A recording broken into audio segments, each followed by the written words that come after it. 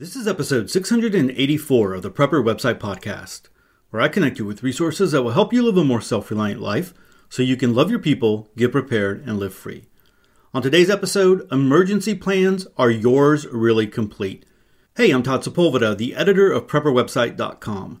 This podcast is an audible version with some commentary of articles that have been posted on Prepper Website, a daily curation of preparedness information.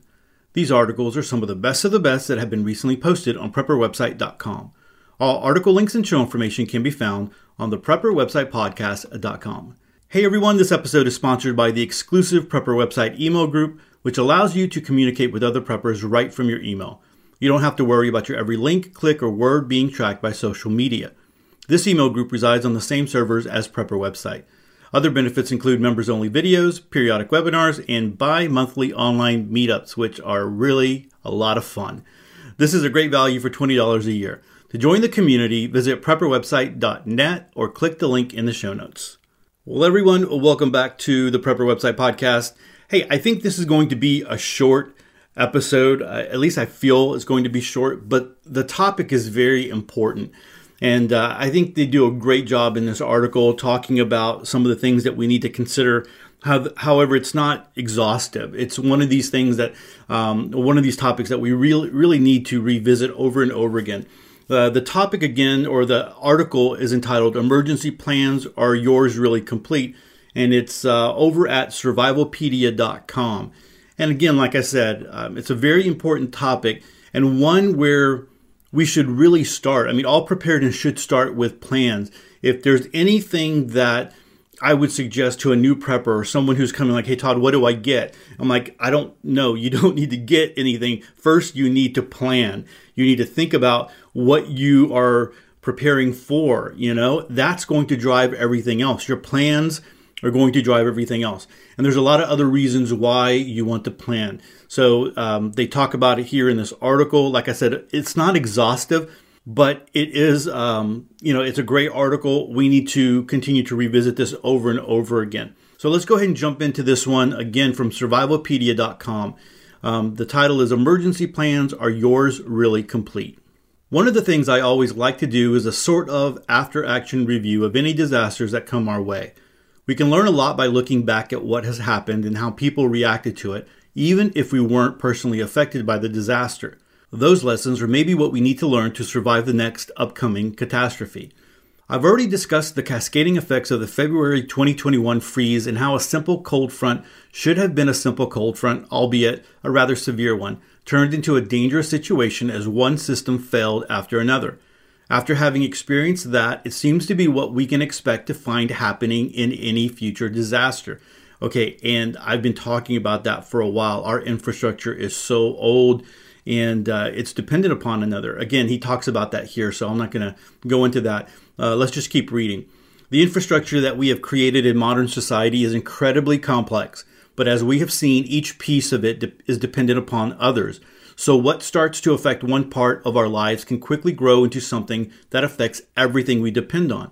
We talk about this when we talk about the effects of an EMP or a CME, but we don't necessarily apply it to other potential disasters. It's commonly believed that those grid-down events will cause significant disruption to our lives, leading to many people dying. But we don't expect something relatively minor to have the same effect. Yet, if that freeze was any example, we've reached the point where things that seem to be relatively minor can end up having a rather significant impact. And I think that is more real than ever nowadays. And I want to read that again. Yet, if that freeze was any example, we've reached the point where things that seem to be relatively minor can end up having a rather significant impact. Remember that. All right, moving on. One of the first things in the Texas freeze was freezing rain, impacting even before the power went out. Texas is a state where freezing usually means that it's under 60 degrees Fahrenheit, not enough to freeze much of anything. Yet this freezing rain turned the streets to ice, causing a nearly 100-car pileup in Fort Worth. Freezing rain may not seem like much of a problem, but it can immediately invalidate our plans to get home, as well as any plans to bug out and ride out to the disaster in a remote survival retreat somewhere. I have yet to see anyone who has a bug out vehicle that's designed to be able to drive on black ice. Anyone whose primary survival plan involved bugging out suddenly found their plans thwarted before they could even start to put them into effect. Now, just talking a little bit about this and going back to what we experienced here, we get freezing. So we'll get black ice. We'll get rain, freezing on our overpasses and on the big overpasses here in the Houston area, and we're used to that, right? That's not something that is that's not uncommon for us. We're used to that. The problem is that we were experiencing the freezing rain all over the place. And so there's usually ways to get around, or, side roads and different things like that when we have those big overpasses that are shut down, where the county shuts them down. But we were experiencing that everywhere. So, all right, just wanted to put that in there. Let me continue on. Did those people have a backup plan? Were they prepared to bug in as well as bug out? If they lost power while stuck in their homes, were they prepared?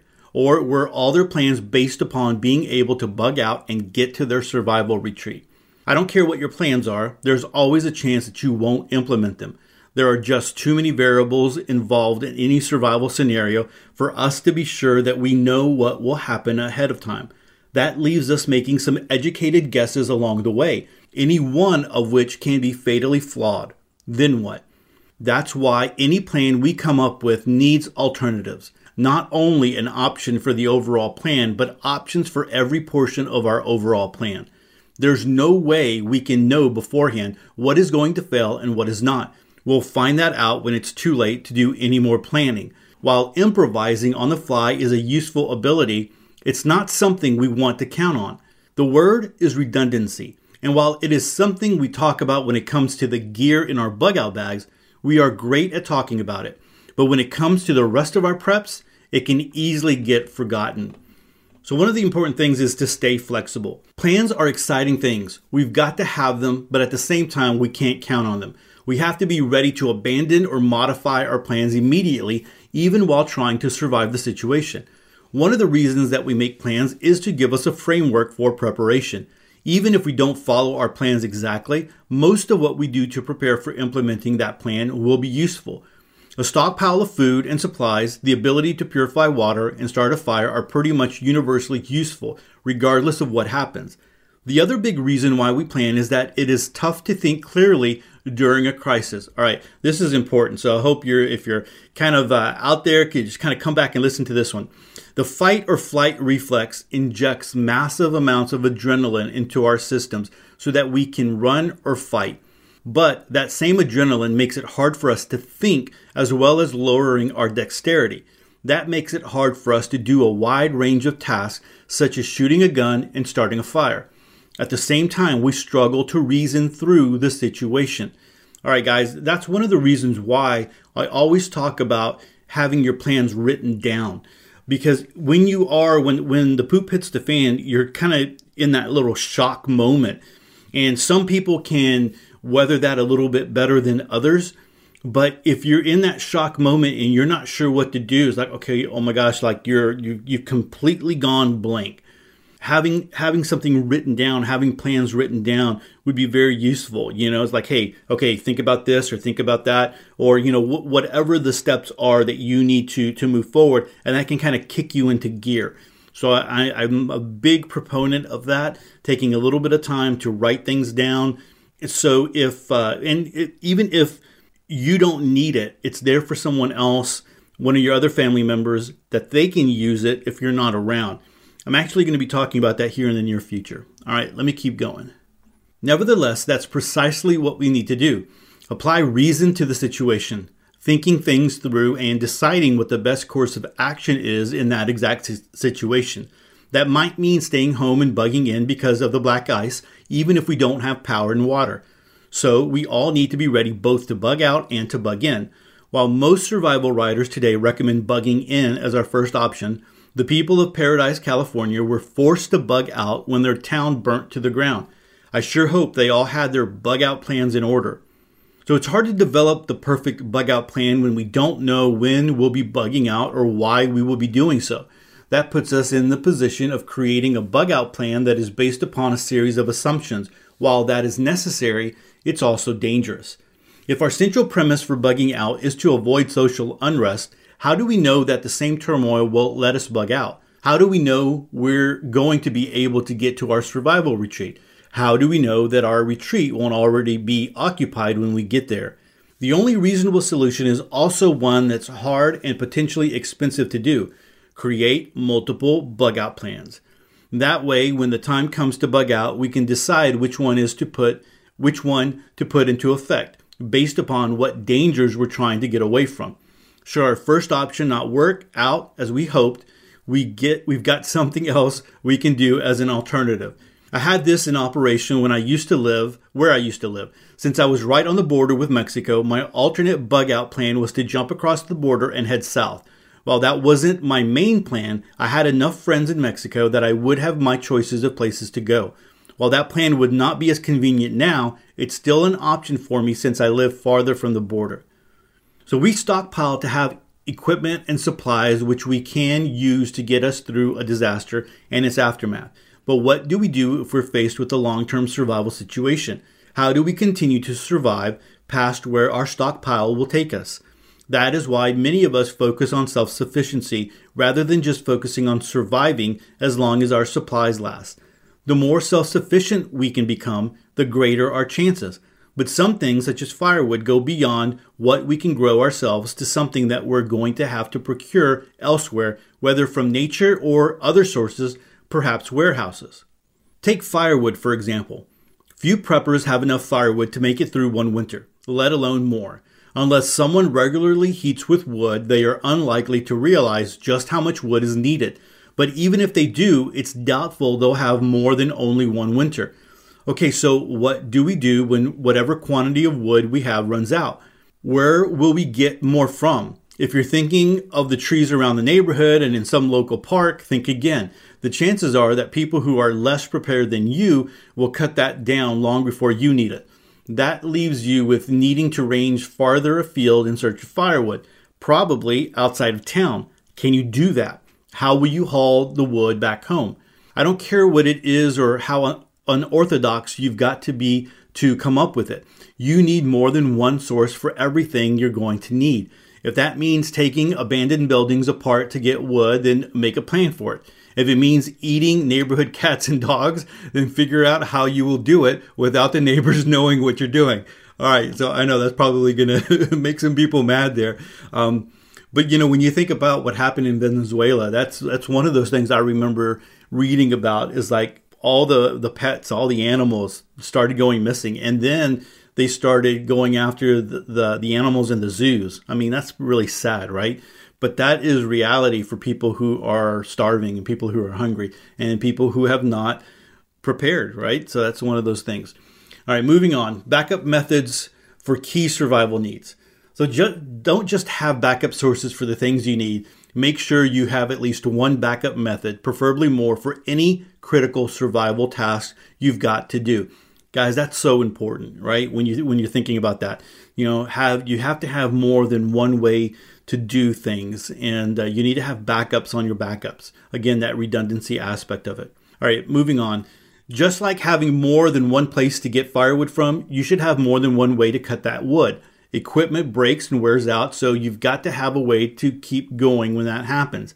I see way too many preppers who depend on just one way of doing something critical, such as gathering water and purifying it. They're planning to get water from the canal nearby and filter it through a water filter they bought. Okay, what if some gangs take over that canal and won't share the water? What if the water plugs up the filter faster than expected? What's the alternative?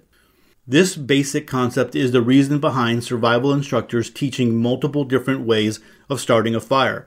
You're going to need a fire to survive no matter what, so you need ways that you can fall back on when your disposable lighter runs out of fluid and you lose your ferro rod. So one thing to think about is to make sure that you have quality gear. So I'm a bit of a tool collector. A lot of that is because I'm a consummate do-it-yourselfer. I've accumulated quite a workshop full of tools through the years, and my collection is still growing. That's not just because I can always find more tools that I want, but also because I keep working on new things which require tools I don't have. But there's something else I've noticed through the years. That is, many of the lower cost tools I bought when I was younger didn't last. In many cases, I've had to replace those tools. Some of the old ones are still in my workshop, while others found their ways to the trash. So why did I have to replace those tools? Because they couldn't keep doing the job they were made to do. That's bad enough in my home workshop where I can run to the local home improvement center for a replacement. It could turn into a life or death situation if I were out in the woods or a grid down survival situation. I don't care if you're buying a knife, saw, or drill. Quality generally means higher cost materials, which are more durable and resistant to breakage. That's really what you're paying for when you spend more money on tools. When it comes to survival, that higher quality material could very well be what keeps you alive. Trusting in a low-grade knife that ends up breaking could be a cheap way to lose your life. So if you've already have a bunch of cheap survival gear, don't despair. Keep those things around as spares. While it may not last as well as what you replace it with, having it is better than not having it. Maybe it won't last long, but hopefully it will last long enough for you to fix your original or make something else. I tend to collect survival gear mostly because of what I do. Companies send me things to try out and I buy others due to my curiosity. Then I believe I'm replacing what I was already using with something that I think will work better. That doesn't mean that I throw away the old gear, merely that it is moved from my main survival kit or bug out bag to a less critical role. Take shovels, for example. Somehow, I've managed to gather several survival or camping shovels through the years. The best one has become part of my bug out bag. I've got another good one in the trunk of my car alongside my EDC get home bag. Still, another is in my wife's car with the emergency kit I keep there, and I'm sure I've got one or two in the garage. Should a disaster strike and I bug in, I've got them all to use. But even if I bug out, I'll probably have at least two. Along with having a spare, be ready to repair what you've got. Even if you're not the world's best handyman, make sure you've got some basic tools, hardware, wire, duct tape, and super glue. A jury-rig fix is just as good as doing it the right way if it works. So be ready to make that gear into its spare by repairing it when and if it breaks. All right, guys, that's it for this article here. Again, coming to us from Survivalpedia. Like always, I'm going to link to it in the show notes so you can go and click on it and go check it out. But just very important here. A lot of good stuff and things to be thinking about. It's very easy to focus on, I got a little bit of food, I got a little bit of water, wherever you are in your preparedness, but not thinking it through steps ahead, right? It's like almost like playing chess. You're thinking steps ahead. If this happens, what, if this happens, then what? If this happens, then what? And so you're able to have those options available to you. And I think that applies in so many different ways. We really do that in a lot of things, sometimes without thinking about them. But we really need to be purposeful about this when we are planning our preparedness. And again, like I said, planning is key when it comes to preparedness. You need to have a plan, but be flexible, like he talked about here in this article, to go a different way if you have to. Be able to be flexible to move and to adjust it as you need to. And part of that is having the experience of thinking through things. It's an educational strategy when we talk about building schema for kids and whatever it is, whatever topic it is. We give a little bit of a background, we give a little bit of an understanding, we give some basic information before really digging into the main topic. And that's the same idea, is you're building, the more knowledge you have, the more you're building your schema, your understanding of how things work, then you're able to improvise and be flexible. And so that's one of the big reasons why you're listening to podcasts, you're maybe watching videos, you're reading articles, you're reading books, right? So that you have these things so that you can build on the knowledge that you have. Because if you have the skills, a lot of the times knowing how to do something can help substitute for having gear. So knowing how to build a fire with a ferro rod, or knowing how to build a fire with a bow drill, would substitute for having a Bic lighter. Would having a Bic lighter be easier? Yes. But those who do not know how to light a fire with a bow drill, if their Bic lighter went out, they're done. And I was thinking about, and I know that I've mentioned this one before. I don't know why I went to this weekend when I was driving around. I was thinking about lighting fires and building fires. And I remember going out camping with my son when he was in the Cub Scouts. And I was watching a couple of the adults start a fire, and they had one of those propane torches. And I'm like, okay, come on. I mean, here we are with the Cub Scouts, and you're starting this fire with a propane torch. I mean, at least do a ferro rod. At least do it with a Bic lighter or whatever, and do it that way. And so, I guess that's one way of doing it. That's one option that you have. But if that's all they had, and they couldn't start a fire any other way, those kids wouldn't have been sitting around a campfire, in the evening time making s'mores or whatever. And so it's one of those things I always go back to. We need to have multiple ways of doing things. We need to plan. We need to be able to be flexible. All right, guys, that is it for, like I said, this article and episode 684. Hey, don't forget to subscribe to the show. Make sure you click the subscribe button in your favorite podcast app. And that way you never miss another episode of Sweet Prepper Goodness. And don't forget, if you're looking for more preparedness and self-reliant information, head on over to prepperwebsite.com, where we link the 8 to 12 articles every day of the very best self-reliant articles out there. We also have pages dedicated to alternative news, firearms, DIY, Bible prophecy, frugal living, and homesteading. Lastly, don't forget to join the email list if you haven't. When you do, I'm going to send you a free PDF on 25 hand-picked preparedness articles that you should read. And with that, choose to live a more self-reliant life. Choose not to be so dependent on the government, grid, or the grind. Until next time, live with no regrets and stay prepped and aware. Peace.